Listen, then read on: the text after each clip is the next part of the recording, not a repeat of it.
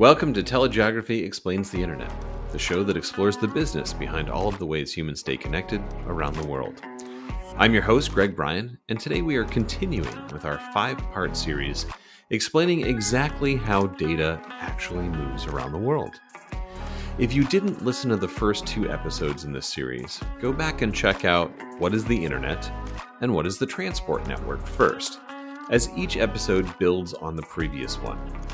Once again, rather than my normal free-form interview format, I'm going to enlist the help of a colleague, but mostly go solo. Now, we know most of our audience works in the telecom industry or directly with networks in some fashion, but our goal here is to pull back from many of your day-to-day jobs and highlight the nuts and bolts of how the whole industry works together. My hope is that you save these episodes for reference or even pass them on to colleagues or friends that want to know more about telecoms or how the internet works. Today, we're on number 3. What are data centers? We explained in episode 2 how the internet is made of transport networks that carry data over mostly fiber optic wires distributed around the world. And in the episode before that, we talked about how the internet is really a network of networks, operated by thousands of mostly private companies. But what we haven't talked about yet is exactly how and where those networks meet and exchange traffic with each other and access their destinations, like databases, applications, and the content that we all consume on the internet. So first, we'll talk about co-location. Long ago, in the before time, before there was a cloud and neutral data centers, there were co-location centers. In fact, this history goes back really to the early days of what we commonly refer to as the internet now. As the legend goes, back in 1992, several network providers in Northern Virginia got together over beers and agreed to connect their networks together to exchange traffic along the lines of how the federal government had already done so. The result of that conversation was the legendary May East, and is one of the reasons Northern Virginia is still a key internet exchange and data center hub. This concept spread rapidly and eventually spawned an entire industry of co-location sites where carriers could meet, set up a point of presence or POP, and exchange traffic with each other. One of the earliest entries to this new market was a company called Equinix, founded in 1998, which is still by a pretty large margin the most ubiquitous provider of co-location and data center space. This company helped spur the change from carrier interconnection to carrier-neutral access in the data center. Going back to May East and others, the original idea was to provide a place with power and security for networks to meet and exchange traffic. The purpose of these locations shifted, however, as cloud computing began to take off in the 2000s and especially 2010s. While we still have co-location sites, network access points or NAPs, and carrier hotels, which primarily exist to facilitate traffic exchange, with the rapid uptake of cloud services in the past decade, we often now talk about data centers.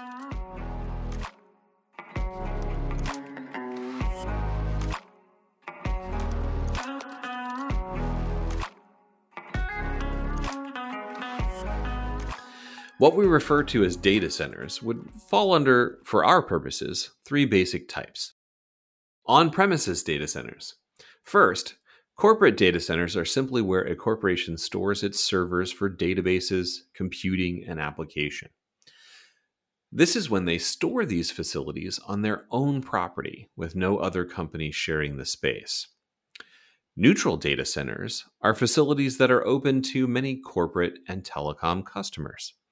Corporations store data there, use compute resources, or connect with their cloud and network providers. Telcos exchange traffic with each other here and connect with cloud service providers. The third and final category is cloud providers, or hyperscalers as they are often called, often have their own data centers where they host their customers in a private facility accessible only to them. Features of data centers. While much of what we have talked about in this series is abstract, or at least likely difficult to envision for many listeners. Data centers are something that you can physically experience and have likely seen in movies, if not in real life. The actual buildings that data centers are in are often large warehouse like structures with no windows, particularly in the suburbs. Downtown, they might be in what otherwise looks like a normal office building, but again with few, if any, windows and very, very tight security. The key features that make a piece of real estate a data center are 24-hour a day, 7-day a week, 365-day a year security, huge cooling units to deal with all of the heat these electronics create, backup power generators, and massive amounts of fiber coming into the building, often from dozens of different providers or possibly more. Finally, the image many of you may have is of long hallways of stacked computer servers on racks, connected with often colorful and hopefully neatly organized cables. What happens in data centers? Now let's talk about what really goes on inside the data center. Our first category is traffic exchange. So the purpose of colo facilities and carrier hotels, NAPs, internet exchanges, etc., is to, as it sounds, exchange traffic. This is where carriers meet and peer or by transit, like we explained in the first episode of this series. Carriers also set up something called NNIs, or network interfaces, to ensure the smooth transfer of data from one carrier network to another. Carriers connect with their customers, each other, and cloud providers via a cross-connect, which used to have to be agreed upon and set up individually between parties. One innovation that came along in the 2010s was something called Meet Me rooms. For this, I'm getting a little out of my depth, so I'm going to invite TeleGeography resident data center expert John Yembo to tell us a bit more about that.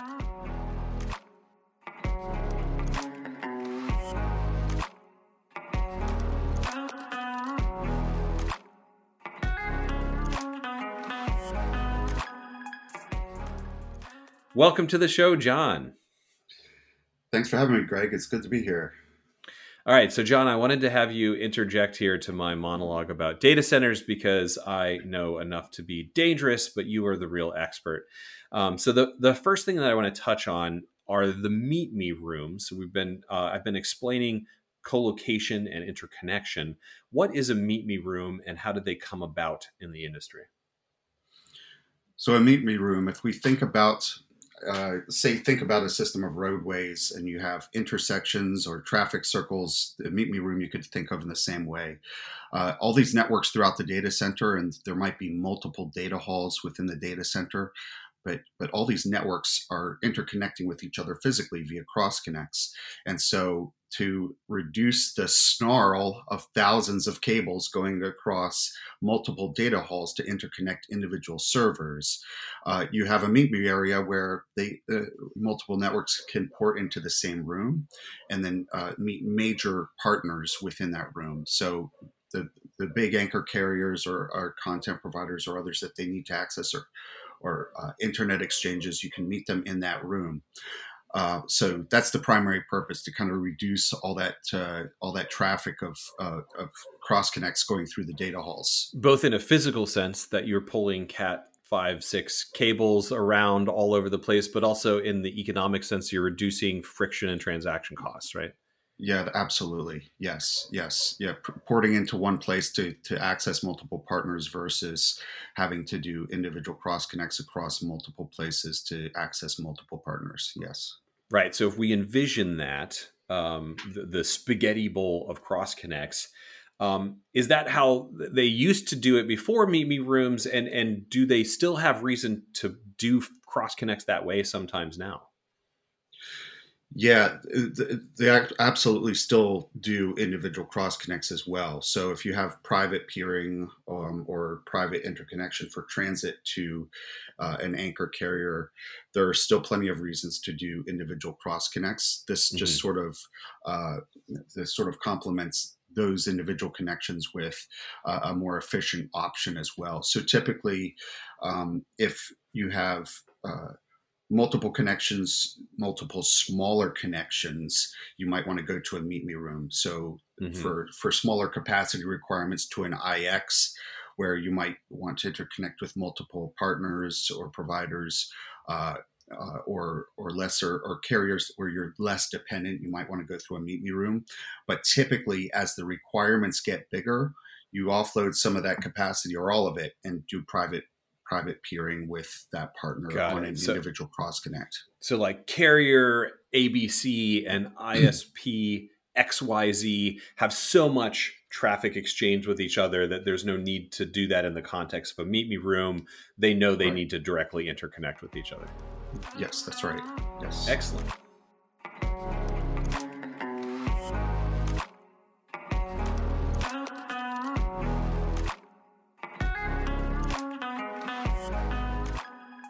Okay, thanks for that, John. I'm going to have John pop in a few more times to flesh out our knowledge about data centers from a real expert. But now on to space and power leasing. Beyond exchanging traffic, these facilities also lease space for servers. The past couple of decades has seen the massive explosion of cloud computing. In fact, our next episode is all about cloud, so I won't go too much into detail here. But suffice it to say, when we're talking about the nebulous, pun intended, cloud, it is located in a physical location, and that is these data centers.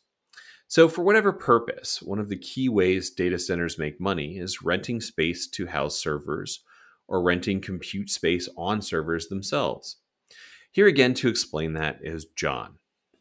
All right, John, welcome back. Thanks again for joining us. First, I want to talk about how real estate companies that weren't involved in the telecom space got into the data center market. Why did that happen? Well, so originally you have carriers interconnecting with each other in their own co-location facilities, Hmm. or networks dependent on carriers having to connect to those individual carrier facilities. So, of course, the natural inefficiency there is if you have multiple carriers that you're dependent on, you have to go to their individual facilities to interconnect with them. Right. The real estate companies, these carrier neutral providers, saw an opportunity to provide a single space where everyone can come and connect with multiple partners and to reduce costs in that sense, co-location costs, cross-connect costs, going to meet me rooms within carrier neutral spaces. So they capitalized on that opportunity. And frankly, there was no looking back after that point, Hmm. because that carrier neutral model became prevalent across the entire industry, even for carriers that operated their own data centers. Once that carrier neutral model took root, they realized that in order to retain customers' stickiness within their own facilities, they had to allow some level of competition to enter their facility too, so that that their partners, their customers, could access multiple providers out of the same facility. Right. So to put it back in economic terms, there's economies of scale again where it makes more sense if I have to connect with a dozen other fiber providers. Just makes so much more sense to do that in one location that's sharing the power and the backup generation and the cooling, rather than me doing that at my facility and having them come to me and they having other comes to them and all that sort of thing. That's absolutely it. So then you really touched on this, but let's drill down specifically on what do we mean by a neutral facility in the DC colo space. What would be an example of a not neutral facility, and then how is that different from what a neutral facility is? A not neutral facility would be one where, say, a carrier, a major carrier, has their own data center and they're running their own private applications out of that data center, but they're also providing some level of co-location for their clients within that site. Hmm. And you can only access that carrier and your services with that carrier out of that site. That would be a not neutral And site. how common is that still out there? Do we still see that? Uh, it's still there to a limited degree, but we're not seeing that nearly as much as we used to.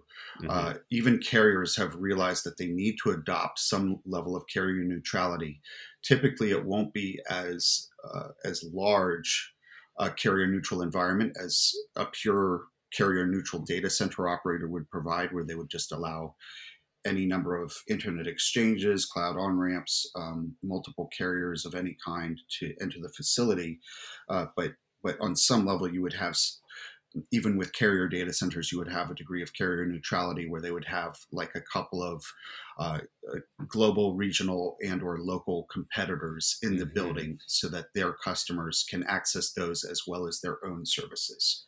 So let me make sure I understand and remember this correctly. So there used to be some data center brands. Savvis is one that comes to mind, that were owned by telcos, right? So Yes. that would have been a neutral facility owned by a telco, and there's some limitation there. But now when we mean neutral facility, we usually mean not owned by a backbone provider at all.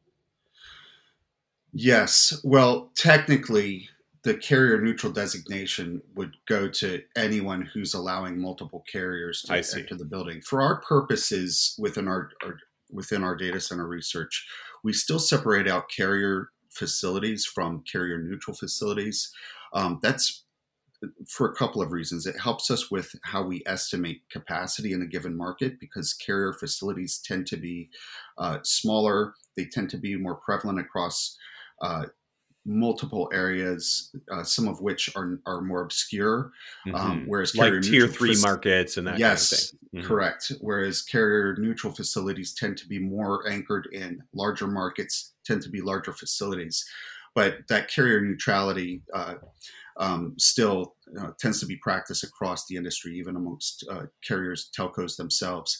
The interesting thing about what you had just mentioned, though, with like Savvis, for example, and back in the early 2010s, a bunch of several major carriers decided that they needed to acquire carrier neutral providers in order to provision carrier neutral services themselves. Right. And that was an example of that, where CenturyLink, now Lumen, bought the carrier neutral provider Savvis in order to deliver true carrier neutral services. Zayo got into the carrier neutral business. Verizon bought Terramark, which was a very prominent carrier neutral provider. And there were a couple of other examples as well. But what happened a couple of years down the line was that these same providers and others decided that, many of them decided that the carrier neutral data center business was just not their primary wheelhouse. So they turned around and offloaded these assets again and decided to focus on their core competency, network services, and allow the carrier neutral providers who were just focused on data center services to provide those services. So today we have a whole lot of carrier neutral providers out there that used to be owned by carriers. So companies like Evoke and Evocative, Sirian, Sixtera, DataBank, TierPoint, all of these used to be owned by carriers. Interesting. All right. So that tees me up perfectly for my next question too, which is that now it seems like we're going in the other direction. There are once pure play neutral providers like Equinix that have built out backbone networks and are selling carrier-like service. Can you take me through that and why they ended up building these fabric services? Yeah, and that's been an interesting development too. And Equinix is probably one of the more prominent examples of that, but by no means the only one or the first one to do this. TierPoint and DKIX on the Internet Exchange side, and a number of other providers. Digital Realty is starting to build out this kind of fabric as well. But a lot of these companies have done this. And I guess the simplest answer is that they aren't really offering traditional network services per se, because it's certainly this provisioning is in with their own walled gardens, intermeshing their own data centers. But on some level, it's augmenting the connectivity available in the data centers with dedicated private capacity to access other markets, to access other providers, other partners. So the upshot is that as long as you're between Equinix facilities, you don't have to go purchase a wavelength from some other transport provider. You can just stay within the Equinix ecosystem, as it were. Yeah, on some level, but my understanding is that a lot of this provisioning is for uh, uh, temporary type usage, Like on or demand access fabric? Yeah. on demand fabric for access to say a cloud region or in another market Right. or something like that. So we're not talking about massive levels of capacity and lots of provisioning. Right. For most of these data center operators that are doing this, they're only provisioning multiples of maybe 10 or 100 gig wavelengths. And again, I mean, a lot of that is just kind of on demand. So Got it. it's really not the same sort of use case as a traditional carrier Hmm. network. Yeah, that's an excellent clarification. It makes sense. All right. So, the last thing I have in this section, John, is about the cloud providers themselves. Now, my next episode in this series is going to be all about cloud with our colleague Patrick Christian. So, not to get into the cloud business models or what they do themselves, but insofar as cloud operators, sometimes known as hyperscalers, are in the data center business themselves, is that so? In other words, when we're talking about data centers, we're talking about these Equinixes of the world, neutral providers or carrier-owned providers. But then there's this other category of data centers that are unique to individual hyperscalers. There are now. I wouldn't um, maybe characterize it as them being in the business of data center Ah, operation, good clarification. Yeah. in the Uh-huh. sense that they're using these data centers for their own internal storage Right. So they and don't service. sell space and power to Correct. others or anything like that. Correct. That's it.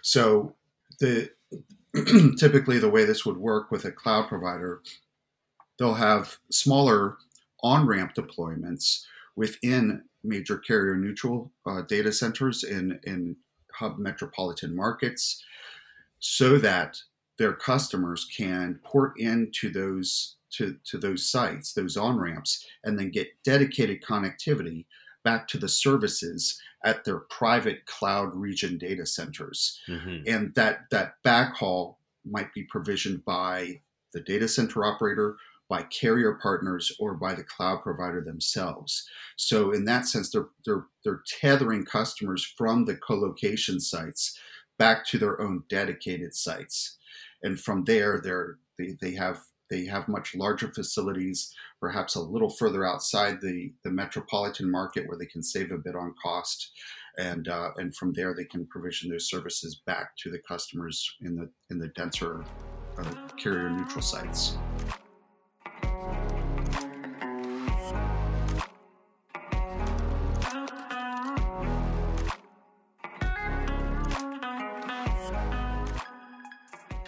So, John, data centers, sometimes even just real estate companies, have to make money doing this. How is it that they charge their customers and make money providing data center services? Sure. So on the simplest level, data center operators charge customers for space, for power, and for cross connects. So there might, of course, be other services as part of the package, but those are the core components. And so when we talk about leasing, charging for data center leases, we're actually talking and measuring this in terms of power. And that may seem kind of counterintuitive, because you see these data halls of racks taking up physical space, but power is really the most expensive component here, and Mm, the real estate is power within a confined space. So they will charge a price per kilowatt for a space within a rack or within a right. suite. So that's the primary measure, and that's how they primarily make their money, is charging per unit of power within the confines of the space that they're renting. And also cross connects, which we talked about a little Also bit cross before. connects. So then Yes. then the question becomes, who uses these services? We've talked about carriers exchanging traffic with each other. We've talked about the hyperscalers getting their customers. Enterprises, I imagine, are in the data center directly themselves as well. How does that all look from the data center provider perspective? Yeah. So really, any kind of network that needs storage for space, for security, and for interconnection could be a potential customer within a data center, and that's everyone from the carriers, internet exchange providers, CDNs, cloud application providers, financial networks, other types of enterprises. And I Even wanted ones to that note. aren't in the telecom business at all, but need server Oh, space and things like yeah, that. absolutely, absolutely, and especially when we're thinking about larger enterprises that, on some level, are provisioning their own WAN infrastructure too. Hmm. They need their own physical nodes to interconnect their own network assets as well. One other thing I wanted to note that's been interesting in terms of the evolution of what the data center looks like.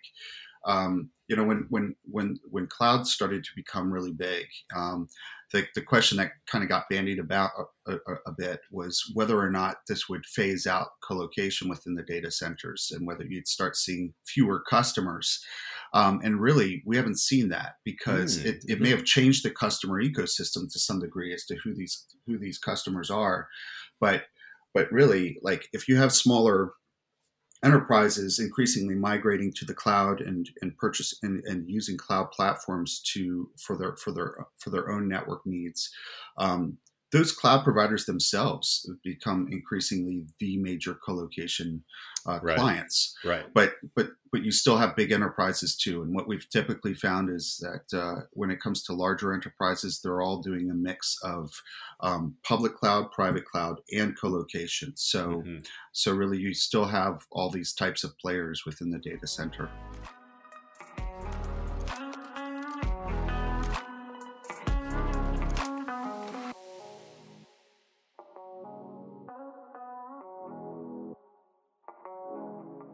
Data center geography. Of course, always on our mind at TeleGeography is why location matters in telecom. And this is certainly very true in the data center market. As John and I have mentioned, the data center market includes many real estate companies, not just telcos and IT companies. So, of course, they have a handle on location, but often more in the traditional sense, like being downtown in a big city or in an office park of a key suburb. However, geography is important to the functioning of the internet, which is one of the key things we want to get across in this series. Many people, even some in the industry, think of networks as flat. Once you get to the network, you're done. You're on the network. But of course, even though bits travel at nearly the speed of light, adding distance and hops introduces both the chance for more failures, dropped packets, and traffic jams, but also increases latency and limits performance. So, once again, John is going to join me to explain the geography of the data center market. All right, John, this is the last segment with you. Thank you so much for all this information. Of course, we are telegeography, so we have to talk about one of the key things we focus on, the geography of the data center market. I just want to first start with a basic question about how many data centers, what we would classify as a data center, are there in the world? Yeah, a very good basic question, but also a little complicated. Yeah, of course. So, as we let's put it this way, we track 5,300 sites Hmm. around the world. Those are commercial data centers, but the data center market is so widely diffused across so many markets. It's certainly a lot more than that. If you include on-premise sites, if you include private sites, if you include sites in really obscure markets, there are many more than that. But yeah, as far as commercial data centers and the key network nodes around the world, we've got 5,300 Got in it. our database. And I'm not going to complicate things in this episode at all by talking about edge whatsoever. But maybe someday we'll do a whole episode on edge together and define that. But we'll stick with this for now. Even that said, 5,300 strikes me as a very big number. Why are there so many? Well, if you think about the amount of traffic that's generated every year, that's stored all over the place. Anything that's ever been done on the internet, unless it's deleted, is stored somewhere in a data center. Right. And, we're talking about the order of hundreds of exabytes being generated every single year. So actually, I think when you think about the sheer vastness of that, it's almost more surprising that there's so few data centers. It is. We can sort of more or less count them. I should have anticipated that and come up with this actual metric, but I remember reading something a few times about how there have been more words written by humans in like the last 2 years than there was in all of previous human history or whatever it is. Yeah, right? I was trying to recall that statistic myself. Yeah. Yes. Someone out there can know that we're saying something and Google it themselves, right? But all right, so all of that data has to have a place to sit, a place to be accessed. Access is the key thing that I want to focus on here. How are those 5,300 data centers distributed globally? Where do we generally find them? So they follow a pretty logical deployment system of deployment when you think about it. They're typically going to be in these major centers of commerce and communications where we see lots of other activity happening. These are the nodes where our core communications are happening. So, you think about the major East Coast, West Coast markets in the U.S., central markets like Chicago and Dallas, Asian markets like Hong Kong and Singapore, the flat markets in Europe. These are the places that data centers as networks and network traffic are typically concentrated. But from there, it radiates out. So you have smaller secondary, tertiary markets that are dependent on those individual core hub nodes. Right. And so you see kind of traffic radiating out from there. And, TeleGeography has our old hubs and spokes model of how networks develop. And it's the exact same thing with the data centers. You have these hubs, and from there you radiate out to these regional spokes that are all intermeshed, interdependent. So if you use the old airport model, if there's a large international airport, there's likely to be data centers now in that city, right? Yeah, absolutely. But that was not always the case. So I want to talk a little bit about how that has developed over time. The internet, as I understand it, used to be very focused on a few markets in the West. Where do we see data centers first emerging, and how have they spread to different markets over the past 10 to 20 years? So it would have started with these hub markets that I've just listed off, like those markets specifically.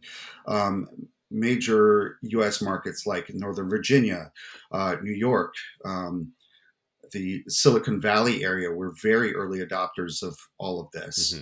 And the flat markets, Frankfurt, London, Amsterdam, Paris, and Europe, the market flourished in those places very early on.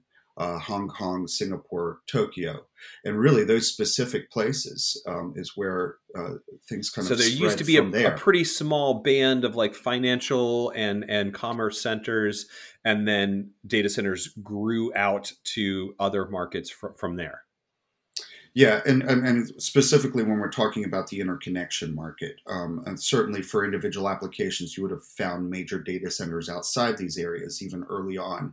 But by and large, that interconnection market and the data center market would have grown out from these types of places. Now, as far as how it's developed over time, you see more and more secondary markets being developed, and really this has to do with getting more access to higher end applications to more users, right? Reducing latency, getting network applications deployed closer to all end users, but also increasing resilience within the network so that you're not overly dependent just on one network node or one city, but distributing your assets to multiple locations to reduce vulnerability. So in my last episode, we talked about the transport market, submarine cables. The data center market, I imagine, has followed the development of the transport market. Where there are new submarine cables, you're also likely to see new data centers.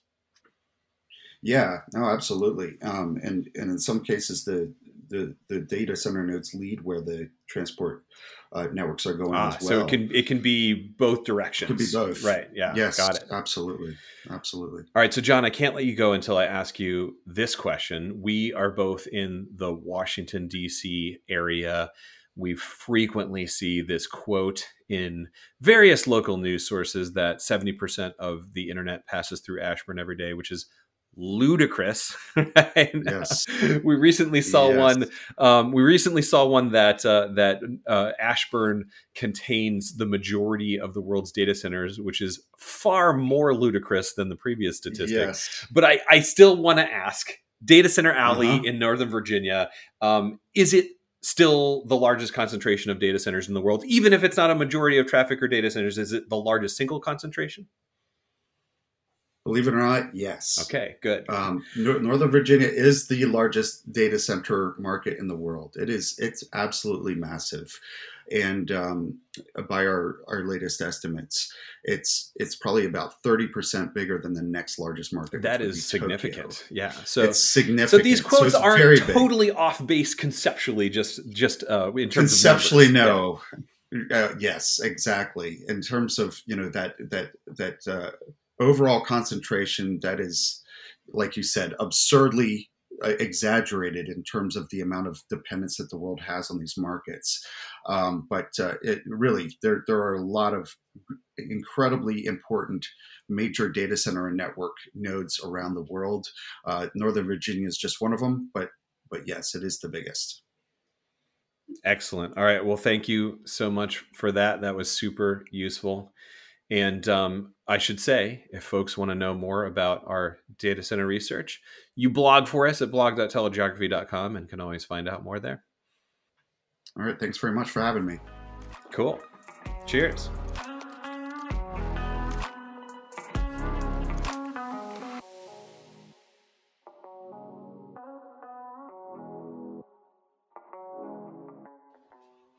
The life cycle of a YouTube video. To close out each episode, we're using an example of a YouTube creator who has made and uploaded a video to be sent to their dozens or millions of fans around the world.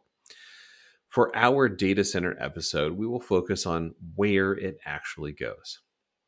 As before, our content creator has edited their video and uploaded it to their YouTube account.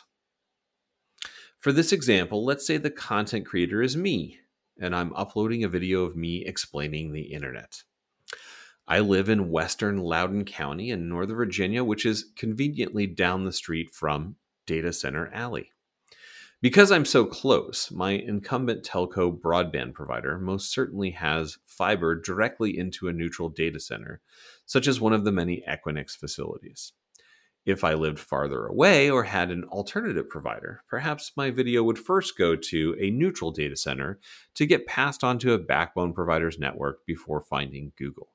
However, my broadband provider likely has a cross connect or is in a meet me room where they can pass my traffic directly to Google, who manages my YouTube account.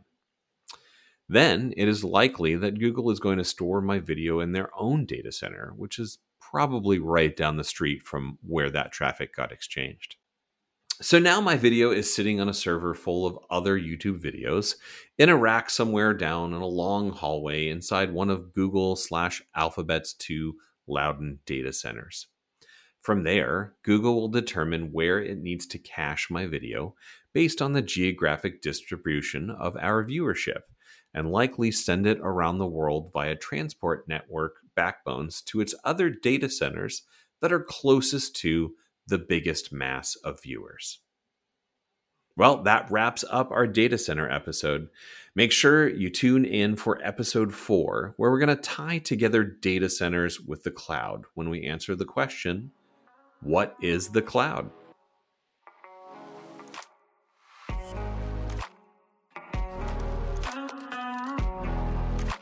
Thanks for listening. TeleGeography Explains the Internet comes from the experts here at TeleGeography. It's edited and produced by Jane Miller, and it's hosted by me, Greg Bryan. To learn more about our data, jump over to telegeography.com, and we'll see you on the internet.